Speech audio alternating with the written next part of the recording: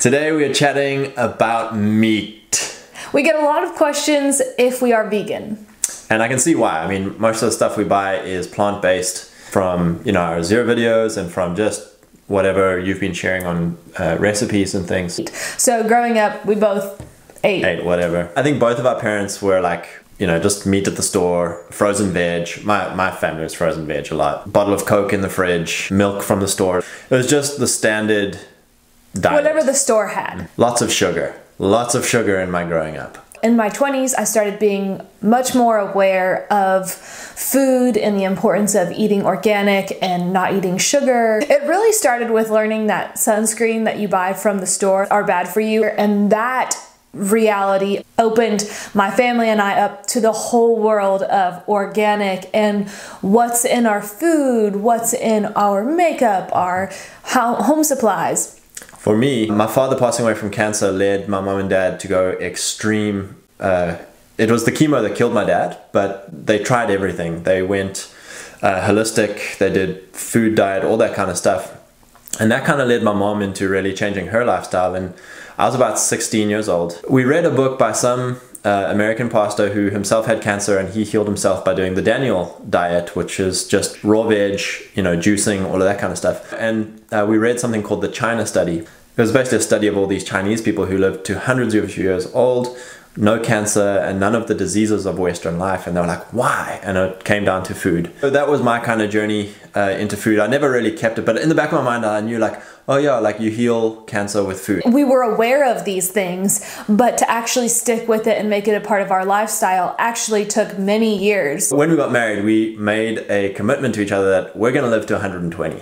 The Bible says a man's years are 120 years old, so we're going to be healthy, we're going to live to 120. And we wanted to honor each other by how we stewarded our bodies, not only for ourselves, but for each other. We want to live a long life together. And so we didn't have a lot of money, but we did what we could. And I was working at Trader Joe's. I tried to buy as much organic food that I could. And we didn't ever keep sugar in the home. We would still go out to like the bakery and get stuff every once in a while. And then when it came to meat, we really just couldn't afford the quality of meat that we had a conscious awareness that that's what we would need to get. So I would buy organic chicken from Trader Joe's, and then we would get the ground turkey from Trader Joe's that wasn't even organic, but those were really the only meat that we ate. So we would eat a lot of rice and vegetables. And then I was fortunate to start working with a bunch of guys who were raising animals holistically and really taught me a lot about the meat industry. So you see all these sad documentaries about meat farms, industrial feedlot, chicken confinement houses and all these things, and it's like, oh my gosh, that is disgusting. Like you don't want to eat the energy or the abuse or the terrible stewardship of creation that majority of industrial meat is. 90% of meat in America is factory meat. And through working with these holistic guys, they taught me something very important, which was respect for creation.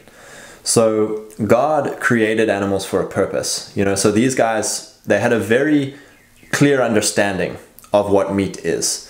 So an animal's purpose is food, right? They're part of a chain of creation. A mouse is eaten by a snake is eaten by a hawk. There's a circle, a chain of predation. So in the wild, a bison, which is the equivalent of a cow, or a boar, which is the equivalent of a pig, the only way for them to die in nature is predation or disease.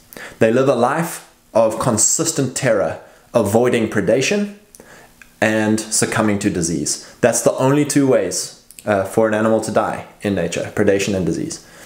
Whereas a farmer, when you're stewarding creation and giving them an amazing life, they always say, bring out the pigginess of the pig. Allow him to wallow and rut and be a pig. Allow the cow to graze and be a cow. Allow the chicken to peck and scratch and be a chicken. When you're doing those things, you're giving them an amazing life. You're feeding them, and then they always say they have their one bad day, their graduation day. It's time for them to graduate to their purpose, and it's quick, it's humane, And that took a heavy toll on me, my first ever kill day. It was a pig day, and I was in the kill floor. And Scott loves pigs. And I love pigs. They're amazing. I pet them and feed them and love them, and I give them names. But working for these guys, it was this amazing reverence for our food of like, wow, you know, I've made a connection to all these little piggies. I've fed them, I've named them, and it's like, today's their graduation day, you know, and it was heavy on my soul because I've never killed anything myself. I've been so removed from food. I've been so removed from production, from nature, from creation, that this was a heavy thing for me. And so when I was driving back home that first kill day that I ever had working for these guys, I was like, it was so heavy on my mind. And I was just like, Lord, would you teach me about this? Would you teach me about life and death and meat? And the immediate scripture that fell in my heart was when the angel of the Lord appears to Peter and he says, Peter, do not call anything unclean that I have called clean. Get up, kill, and eat. And I was like, wow, Lord, like this is your design. This is your design. And so, you know, that really settled for us this thing of, as stewards of creation, we're not supposed to be revolted by creation. We're not supposed to be revolted by other people's abuse of creation. We're meant to come and bring God's image to creation. And so it is in God's image that we get up, kill, and eat, but we do it in a way that is good. We do it in a way that is honoring, that is respectful. Do you know that we never threw out another waste piece of meat ever again? I got so convicted that, you know, we would have a chicken skeleton, we'd pick all the meat from it, and we'd just throw the rest away or let it go old in the fridge. From the moment on that I understood, I saw how this chicken was raised, the farmers who raised it, the guys on the kill floor who processed it, like the intense sacredness of life. Like we would eat everything on a carcass. We would boil the bones and get bone broth from it. Like nothing would go to waste. We would then compost whatever was left because it's like, this is sacred creation. And we are stewards of creation. We're not abusers and exhausters and wasters and consumers of creation. So that was a huge change in our heart. We decided never again, we're never again going to eat factory meat because we don't want to be complicit in bad stewardship and abuse of animals and of the people. It takes a toll on your heart to constantly confine and lock up and abuse animals the way they do. So not only do we not want to abuse and be involved in the industrial side of things, we also want to now become producers. I want to be complicit in good management, in good stewardship of creation. And a thing that a lot of people don't understand is that grazing animals are integral to the earth's health. So a lot of people are like, oh, we can just eat vegetables for the rest of our life. The problem is vegetables need animals to fertilize and complete the nutrient cycle. So if you take all the animals off the land, what you get is this corn monoculture and soy monoculture that is destroying our soils and waters. You have to have increasing chemicals, increasing inputs that are not natural. And now the waters are so poisoned by non-animal monoculture or factory animal monocultures where they have these huge cesspools of filth. But both ways are destroying our soil and water and are poisoning us. Effects of all these chemicals and fertilizers and things like that. Androgyny in water and sea animals is a real thing. Once Scott started working for these holistic farmers, we were doing great when it came to eating meat because we got a discount. We were eating meat at least twice a day. And this was awesome not only for our budget, but also for health. Grass-fed, grass-finished meat is so much better for you and has so many more nutrients than your factory farmed animals. And so they don't have stress overcoming their body. And what happens is when these animals that are stressed out, they're put in a cage, they're all riled up, cortisol is being released in their body, and then the animal gets killed, and that stress is in, those stress hormones are in the meat, and then we eat that. Not only the stress, but you eat whatever hormones are injected into these cows. Antibiotics, all of those things we're consuming.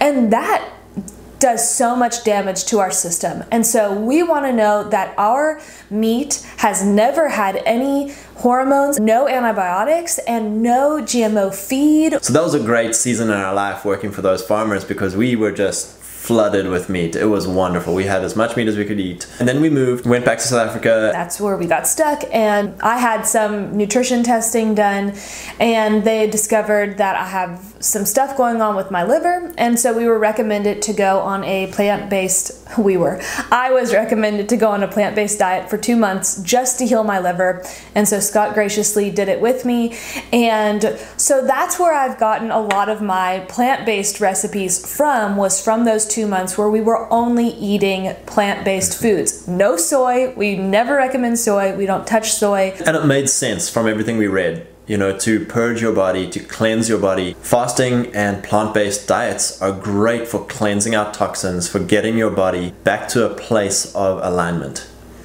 But after that, we really were struggling with energy, especially Scott. So that's when we're like, okay, you know what, we really need to have meat in our diet. And the problem was, then we just moved to this new area, we don't know any local farmers, and so again, we were like, okay, well, where can we get our meat from? We went to the Wendell Berry Center, but we didn't get enough to last us. So we started with, okay, we'll make this stretch and we'll do one meat a week. And this is where we started doing research on the like for like. We discovered that they say if you eat liver, it'll help heal your liver. And so we started doing that, and then we ran out of liver. And so just recently we went back down there, we loaded our freezer up. And then I was encouraged by a friend I have on Instagram, how she cuts up raw liver, freezes it in these smaller pieces, and then every day she adds a piece to her smoothie, and you don't even taste it. And I actually have noticed, so we drink our smoothies around noon, and I don't drink coffee much anymore, so like I would have that afternoon fatigue, and I would notice ever since we've started this liver thing, I don't feel that. So I'm gonna assume it's the liver. And so that's where we are with our journey. We are happy to eat meat. We want to actually move to a place where we produce our own meat. We want to feel the weight of killing animals ourselves and understanding that. Which leads to our most important point on this whole thing of eating, which is conscience, a cleanliness of conscience and conscious knowledge of what you're eating. Romans 14 goes into the thing of whatever you eat of faith, right? So some people, Paul's talking about eating meat sacrificed to an idol. That's evil, that's bad. And that would be the equivalent of today, people going, oh, I can never eat meat, or I hate people who go to McDonald's, or I hate people who are vegan, or, all these things that we put our faith onto food. And Paul's saying, look, man, whatever you eat it in faith, eat it with a clean conscience. If you can't set foot into McDonald's, don't. But also don't condemn people who do. If you can't eat meat, don't. Like, eat in full faith, or don't eat at all. But also don't condemn people who do. If you're a vegan, eat in full faith, but also don't condemn people who do. The equivalent here is whatever you do it in faith. And be conscious about it. Why am I eating this? Because I know God is good and this is his design for me. Or, I can't find any good meat, so I'm not going to eat meat until I can raise it myself. Or, you've got to understand, why am I eating? What am I eating? We hope this encourages you guys to live in faith, to eat in faith. Read Romans 14. Amen.